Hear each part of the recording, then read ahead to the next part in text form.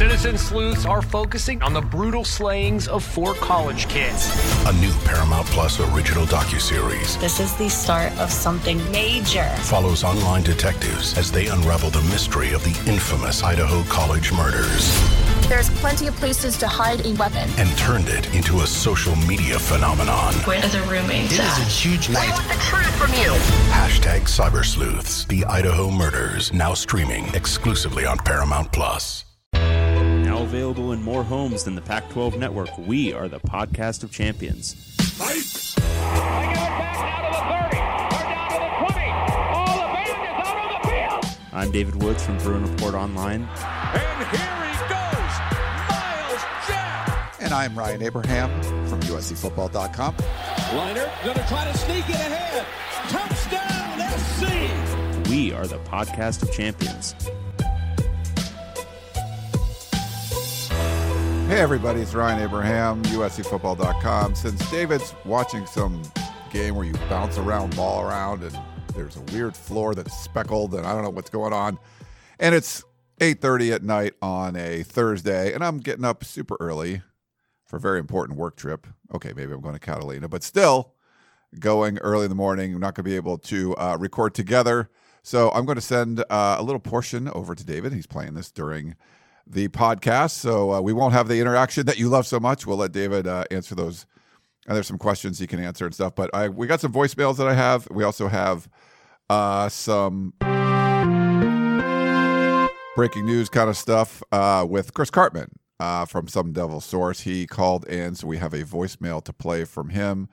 I'll give you, since David doesn't really like news, I'll give you some the Pac-12 expansion, or the college football playoff expansion. I know David doesn't want to see expand. It will expand, but it's not going to expand until after the 2025 season.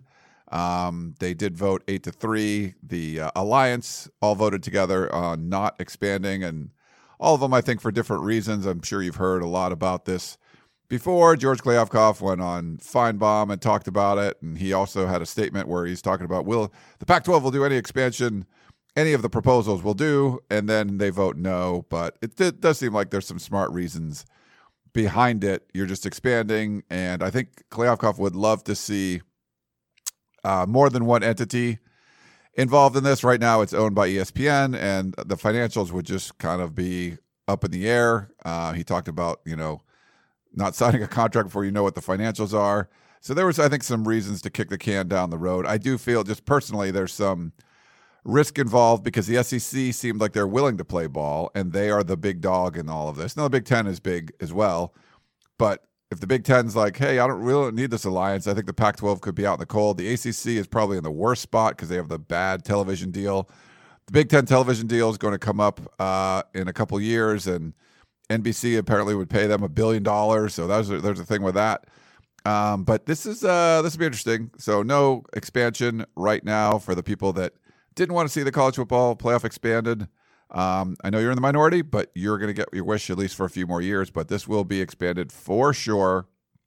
Just going to be, delayed a couple years at this point. And I feel like it'll be interesting to see what they come up with. And you need, to have a playoff that's similar to what the NFL does, where you have multiple networks involved. That's a good thing. And I think it's probably a good thing for, the Pac-12 as far as the TV deal. Maybe it gets a little more time to put things together. I think for the Big Ten, it's good too.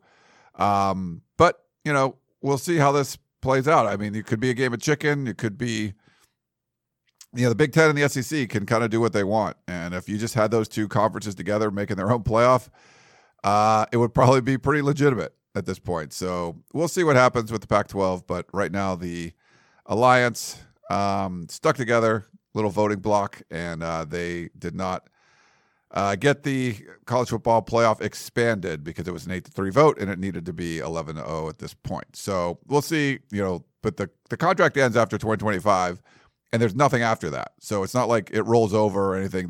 It just ends. So you need to come up with something brand new from scratch, and we'll see what they come up with and what can be agreed upon. Okay, so the breaking news stuff. We didn't get to talk about Jaden Daniels entering the NCAA transfer portal, but that's some big ASU news. it wasn't even the biggest ASU news. I mean, there was a lot of stuff going on. We have Chris Cartman coming on here. So Jayden Daniels, of course, the 3-year starter quarterback. We asked Chris Cartman to call in, and he did. Left us a voicemail. It was actually almost perfectly timed, just below 3 minutes for Google Voice, which is perfect. But he didn't even mention Jayden Daniels because there's so much other stuff going on. So let me play what Chris had to say. Chris Cartman here for Sun Devil Source. Things are not going particularly well in ASU land. ASU has really significantly put itself into a difficult situation with the NCAA investigation. We reported this week that Herm Edwards personally was a participant in some of the on-campus and also off-campus impermissible recruiting activities that involved at least one player, prospective student athlete, I should say, whose trip was paid for by a member of ASU staff that Herm Edwards later met with at a rented home in Paradise Valley. The NCAA is aware of this particular encounter involving Herm Edwards and others, including Edwards meeting with a number of prospects on ASU's campus, including one of the team's top defensive targets in the 2021 class. There's a photo that was surreptitiously taken of Edwards in the team's weight room with that particular prospect. And things really kind of got ugly this week because ASU's president, Michael Crow, and athletic director Ray Anderson went on the radio in support of Herm Edwards and said some things that really don't add up when you think about it. Basically, that Edwards, although he was in charge of the program, he wasn't necessarily responsible, which I think is really disingenuous and potentially extremely ignorant or some combination thereof. Edwards himself said that he made a mistake, maybe by trusting some people that he shouldn't have in his program, and that he never was a micromanager. But it's been already learned by the NCAA and by us in our reporting that he was a participant in quite a bit of the recruiting activity that was not allowed. So this situation is going to continue to unfold in the coming weeks and months, and we're still probably at least several months away from the notice of allegations. It's unclear if Edwards actually knew that some of these, that one or more of these recruits had their travel paid for by somebody working for him. But nonetheless, the NCAA is going to look at this in a really negative light. And I think that the Sun Devils are going to be facing a really difficult journey coming out of this. So that's the update with ASU football and recruiting. I'm Chris Cartman for Sun Devil Source. Thanks, Chris, for that. Yeah, tough times ahead. It just seems such a weird situation. People protecting their own, Michael Crow, Ray Anderson, Herm Edwards. I just don't know where this is going to go, but it's hard to picture it turning out positively for the Sun Devils. And it's sort of those things you needed to cut bait a while ago, and this hasn't happened. You're going to drag it on and drag it on. And I think this could impact recruiting in the team for the next, couple of years or something. It's just so bizarre. But maybe there's some way that Herm does get fired before the start of the season. But how is that going to happen? Just the timing of all this. Jayden Daniels going in the portal when he did. It seems like the music had stopped and there's no chairs left. And where's he gonna go? Is he going to be a backup somewhere? Is he going to go to the Mountain West? There's rumors about UCLA, but DTR is back. I don't know. I'm not sure where Jayden Daniels ends up, but there might be a wave of people transferring out after spring football, and then he finds a spot. But right now, I think he's going to be a little bit of a holding pattern. All right, there's a couple questions, and since David's not really good at playing the voicemail stuff, I will play these for you. Here's our buddy Evan.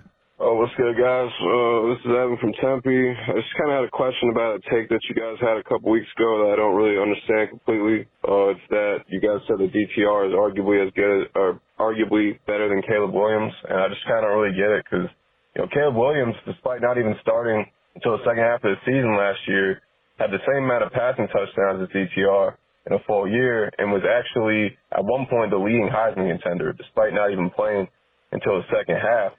And, when we look at DTR, we're looking at a guy who, has a lot of accuracy issues. Caleb Williams in his true freshman season had a better completion percentage than him. And he had a better completion percentage than DTR's overall career completion percentage as well. You know, in 2018, DTR was 90th in completion percentage. In 2019, he was 74th. You know, 2020, he was 22nd, but then when we got back to real football and non-pandemic football, he went back to 63rd. So, you know, he has a lot of accuracy issues. You know, Caleb Williams doesn't really have any issues. So I'm just kind of curious about it. You know, not trying to, you know, be rude or whatever. I'm just curious as to why you guys had that take. So thank you. Hey, thanks, Evan. I guess David probably got to answer this one. Hopefully he listens to this. I don't know how he's going to put this together, but this is going to be his problem.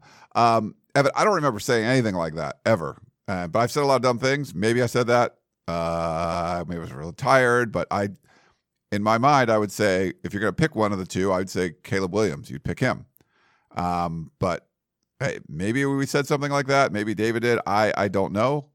But yeah, I couldn't answer that. Like, you know, the stats you said made sense, but I just think, just from what I watched, I think Caleb Williams is a better player. So I don't think it was my take, but maybe it was David's. I'll let him answer after this. We got one more. This is more of a statement than a question. It's a little long, but I thought I'd play it for you guys about ice hockey.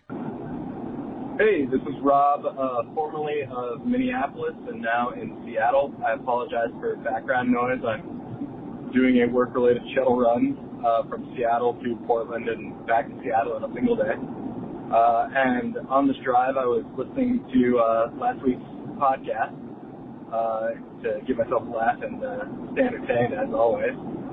And you guys started talking about ice hockey and how freaking hard it is. And I'm bored, and it's the off-season. So I will share with you my ice hockey story. I'm a Seattle guy, didn't grow up skating, and then moved to Minnesota. And at our local neighborhood park during the winter, it's actually pretty cool. The public parks department just created 2 ice rinks on top of what was previously baseball fields and soccer fields, only in Minnesota, or maybe Michigan or North Dakota or Wisconsin or something. But anyway, I bought all the equipment and had high ambitions to join an adult league. And they even had beginner ones, so I was like, okay, I've been decently athletic my whole life. At the time I was in my late 20s, and I thought, I can do this. No problem. After 2 winters of playing in neighborhood pickup games and getting checked by literal middle schoolers to the ice, and then going and trying to practice my speed skating, and getting lapped by 5-year-olds who were learning with their dads, I had a culminating moment where I was told that I needed to play defense, more specifically, and tried to skate backwards rapidly at one point, and fell on my ass, got laughed at by a bunch of literal children, and that was the end of my hockey career. Ice hockey, turns out, is really hard. That's it. Thanks for everything, guys. Appreciate you. Great story. And yes, ice hockey is very hard. Try to do all that stuff that you would do like on a soccer field or whatever, but you do it on ice. Like, yeah, that adds a lot of complexity to it. So thank you for that story. I got one question I want to email that was specifically to me I want to get to, but before I forget, I want to mention that we are going to do a Podcast of Champions meetup. Our buddy Tom from Tom from Jockey is going to be there as well. He's leaving, I think, Friday morning. So we're going to do this on Thursday during the quarterfinals. So after the second quarterfinal game, I think I tweeted out second semifinal game. There's 4 games on Thursday, but we're going to try about 2 p.m. Now, that's only if USC and UCLA are not playing in that next window, because David and I would have to be there for that. At this point, it doesn't seem like that's going to happen. So it looks like around 2 p.m. is where we're going to plan it for right now. On Thursday, we'll kind of let you know where, if you want to email us or tweet us or whatever, and we will kind of work with you on that. But yeah, we'd love to have some kind of meetup, a little bar or something, and we'll be able to watch one of the games. I know whoever's playing in that one, if you're going to be at the game, you're not going to be able to go to the meetup. I'm sorry. There's just not really a time we can do it. I mean, there's games all day on Thursday, and that's kind of the day we have to do it. So, all right. This is from Dan at Sunset Beach. He says, Dear Ryan, I'm a UCLA fan, but my question is for you. I'm concerned about David Woods. Aren't we all? Of all people I've known, David is the quickest on and off the UCLA bandwagon. For years, David hated UCLA basketball. He didn't want to talk about it. But after last season's run to the Final Four, David was all in. He was committed. Now, after a couple losses, I'm not so sure. And right now, it's 21.4 seconds left, and Oregon's beating UCLA 67-60 on that speckly floor thingy. So he said, the same applies to UCLA football. When the Bruins beat LSU earlier in the season, David made his move back on the bandwagon. But after the Bruins stumbled against teams with winning records, he cringed at the name of Chip Kelly. Okay, here's my questions. Is he jumping on and off the UCLA bandwagon? Is jumping on and off the UCLA bandwagon the way David gets his exercise? You know, I don't know. I haven't known David to exercise, so maybe that's where he's getting most of it. I'm not sure if it's even a bandwagon thing, but we'll get to that in a second. He said, has David ever hurt himself falling off the bandwagon? His Winnie the Pooh-ish figure certainly can't handle these sudden moves. Ouch. A little personal shot. I don't know if it's a bandwagon thing. So he says, where does David go from here? What will it take to keep him on the wagon? Sincerely, Dan in Sunset Beach. He says, one of these days I'll see you up on Mount Baldley, San Jacinto, or perhaps San Gorgonio. You know it's me when I say with a distinctly Ryan voice, welcome to the podcast of champions. Dan, if I see you up there when I'm hiking, and I will know it's you. That's perfect. So I think it's more about David. So, I mean, David's a Bruin. I mean, he loves UCLA, but he's self-loathing, I guess, is what I guess is. I don't know if that's the term you want to use. It's not really like a bandwagon. It's not like he's abandoned it, but he's willing. He's going to be pessimistic about the team, and then if there is something good happening, he can kind of get excited about it. But his default is going to be that pessimistic side, right? But you know, hey, you make a run at the Final Four, and all of a sudden they're going to win a national championship, and then it all comes crashing down. And then you beat LSU. He wasn't a fan of Chip Kelly still, but he was like, "Oh, this team could be good." And David's mind would be, "This could be good." Despite Chip Kelly. Now that's not going to be the case. And so I don't know if bandwagon is the best way to describe it, Dan. He's there, but he's just a very pessimistic fan, and the pessimism sort of goes away. It's final. Oregon beat UCLA 68-63. Fourth straight win. Mick Cronin has not beat Oregon or USC. Is that crazy? But anyway, so I feel it's more of a just you kind of push away the pessimism for a little bit when UCLA is doing something good. I think that's probably a better way to describe it than jumping on and off the bandwagon. All right. Well, you got a little 18-minute rant from me in the middle of David's podcast, which I'm sure is going to be absolutely wonderful. But I'm going to sign off. Hope you guys enjoyed this little portion of the podcast of champions. We'll be back together, hopefully in studio next week. Take it away, David.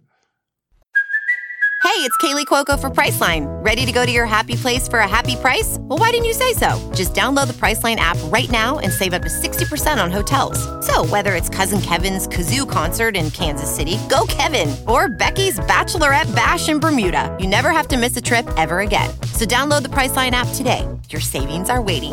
Go to your happy place for a happy price.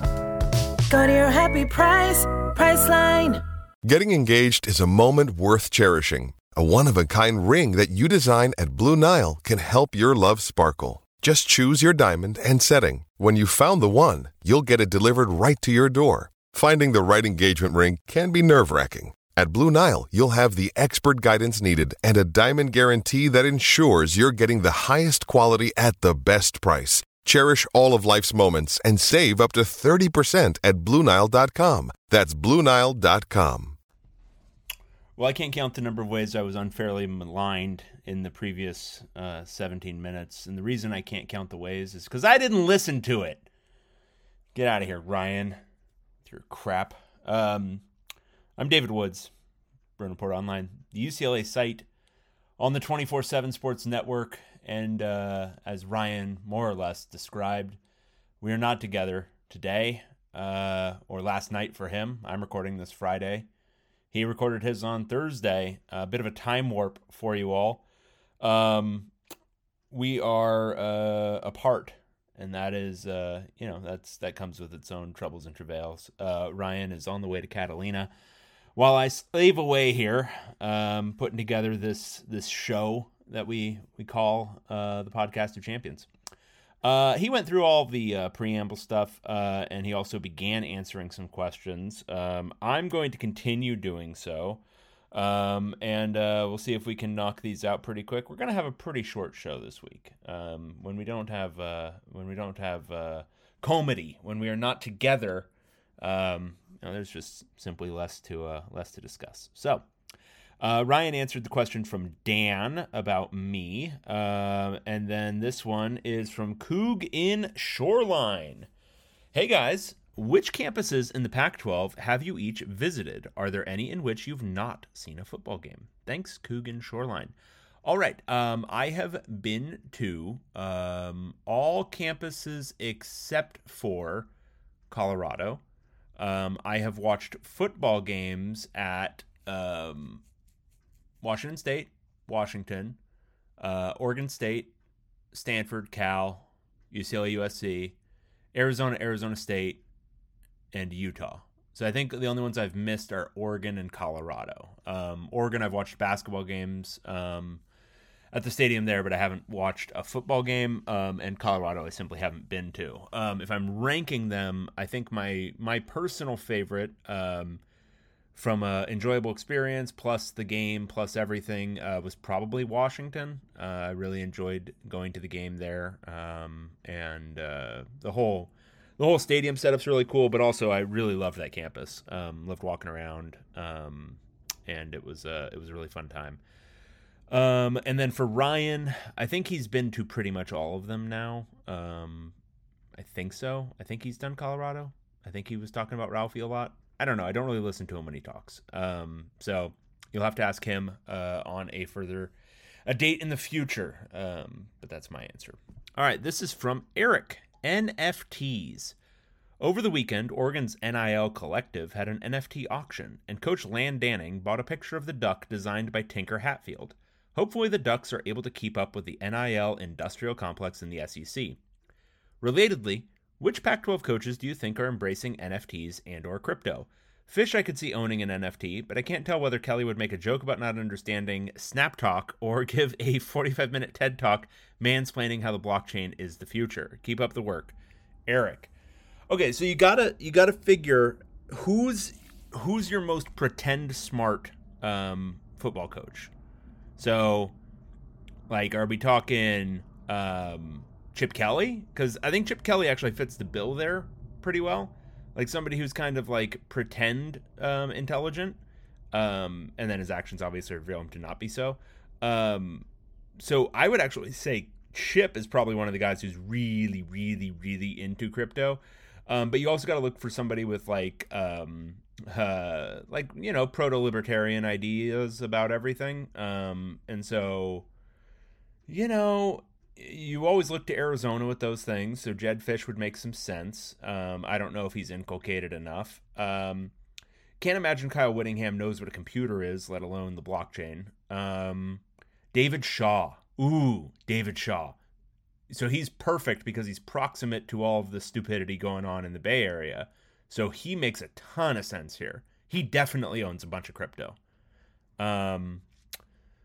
Justin Wilcox, maybe. I would say Jonathan Smith is a maybe. Lan Danning, I mean, you discussed the NIL Collective here with the NFT archive. But I would say, yeah, my picks are probably Chip Kelly and David Shaw. I think they're the ones who are most likely to embrace that pyramid scheme. All right, this is the one from Eric. This is NIL as well. As we see the NIL deals helping to land recruits and transfers to programs, I'm wondering if schools will try to use NIL to help retain players deciding if they should jump to the NFL a year early. Do you think that would be a selling point for the players, maybe receiving a lower than expected draft grade or a position-heavy class? Just some thoughts for off-season talk. Thanks and fight on.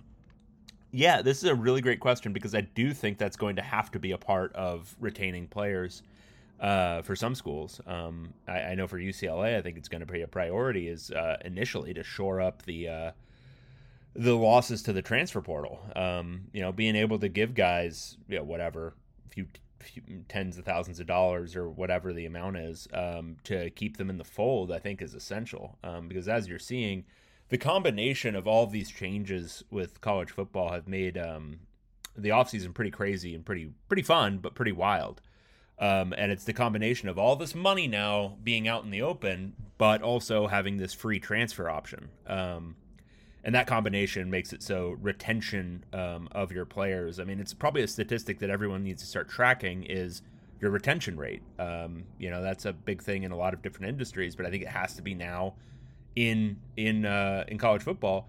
That would be a great through line for determining the health of a program is your retention rate of guys with the transfer portal. If you're a team that's losing a bunch of starters every single year to the transfer portal, it could mean bad things about the trajectory of the success on the field. It could mean some bad things about your NIL support. It could mean some bad things about the food in the cafeteria. But it could mean a lot of bad things about what's going on in the state of your program. So I think there's definitely some merit for building a fund or I know a lot of schools are calling these collectives now boosters. But building a fund that's aimed at the current players, aimed at making them, making them some money while they're in school. And if and when NIL ever gets regulated, it will almost assuredly be regulated in terms of recruiting. I don't think infrastructure time spent on building up how you retain players with NIL money would be misspent, because I don't think that's the part where I don't see the NCAA being able to sink their teeth into it at any point. With minors though, with recruiting guys from high school, I think they might be able to wield a little bit more regulation at some point. But I think the genie's out of the bottle with paying the players who are currently in school. So I think that's honestly, if I was building an NIL program from scratch, which I think a lot of the schools who have not had a systematic cheating program before are doing, I would start with, okay, how do we support the guys in the program first, and then start building it for the recruits and transfers. But that's if you do it in a centralized way. Some of these schools, I do think it's kind of boosters just wilding out and doing it themselves. But if you are trying to build it from a centralized position, I would start with retaining your players who you want to keep in the program by making sure there's essentially think of it like an endowment that you're, doling out a certain percentage to all these guys every year so that they feel appreciated and feel like they're getting supported. And then start thinking about, okay, what's the stuff we can do in essentially free agency? But it's a great question. It's going to be an evolving question over time. There's obviously essentially no rules at this point, and that makes it fun, but it makes it also pretty crazy, and you have to be a very creative problem solver to make this work, and we're already seeing some schools failing at that. Okay, looking around, I do not see any other questions at this time, which is unfortunate because Ryan went for 17 minutes and I've only gone for 9, which when you're competing with a man such as Ryan, you definitely want to talk longer. You want to give it everything you have. And so I'm going to continue to do that. So I watched the television show Peacemaker on HBO Max. I watched that over the last couple weeks. And I gotta say, so I found the so I didn't see the initial Suicide Squad, but I watched the second one that James Gunn did that came out I think last year. And I gotta say, a lot of reviewers that I respect who watch a lot of these things, they really talk up that movie and then the Harley Quinn movies. And I watched the Birds of Prey and I watched Suicide Squad, and I gotta say, I think they were 2 terrible movies. Really bad. The tonal shifts were out of control, dreadfully convoluted and nonsensical, and not particularly funny. And so I was approaching Peacemaker with some trepidation because I didn't find that movie very good, but I kept reading very good things about this, and I'm like, all right, I'll give this universe one more try, and it's really funny. It's really, really good. I would recommend it highly if you sort of like the send-ups of this superhero genre. What I would describe it as is essentially DC's version of Deadpool, where it's essentially it's a good superhero story on its own, but it's also like a really funny kind of satire of the whole thing. And I would say that was heavily in its DNA was the Deadpool thing with Ryan Reynolds. So I recommend it. It's very it's fun. It's light. You can get through it pretty quickly. A lot of good characters. His buddy sidekick's really one of the best parts. Who's basically a borderline sociopath, but in a nice way. But it's very good. John Cena is the guy that everyone thinks The Rock is, but he isn't. Like Cena's actually funny. Like he's actually a pretty gifted comic actor. And he plays the kind of man baby role better than most people do. So recommend that. God, now we're at 11 minutes and 37 seconds, and I'm spent. I'm completely wiped out. I've really got nothing else for you. We've reached, I would say, close to the 30-minute mark with the long intro. That's really all you can ask. I think Ryan went over the details of our potential meetup not next week, the week following in Vegas. We will continue to iron those out in the days to come. But both of us will be there, barring any last-minute catastrophes. And our intention is to hang out with however many POC listeners are attending in Vegas and hopefully have a very good time. Probably not watching a basketball game. Maybe not. Probably be between, like, if I had to guess right now, like Oregon and Colorado would be the game that would be on when we'd be hanging out. And, come on, let's call it what it is. Are we really going to watch Oregon and Colorado play basketball? No, come on. So anyway, we look forward to seeing you there, and we look forward to being back together next week so we can give you what feels more like a full show. All right, talk to you again soon. Greetings, Fantasy Warriors. I'm Heath Cummings, your guide to fantasy dominance on FFT Dynasty. Join me this offseason where mock drafts become epic showdowns and every pick shapes your legacy. If I was Adam, with the team that he's built, Will Levis makes so much more sense. And that's not all. We're peeling back the curtain on the future with our exclusive 2024 NFL Draft Prospect Profiles. Uncover hidden gems that'll elevate your roster to legendary status. Puka Nacua. After Cooper Kupp, we really have no idea who's going to get the targets. Keaton Mitchell of East Carolina. Explosive speed is ridiculous. This isn't just a podcast. It's a playbook for champions. Subscribe to FFT Dynasty now, and together, we'll conquer the fantasy football frontier. Your dynasty journey starts here.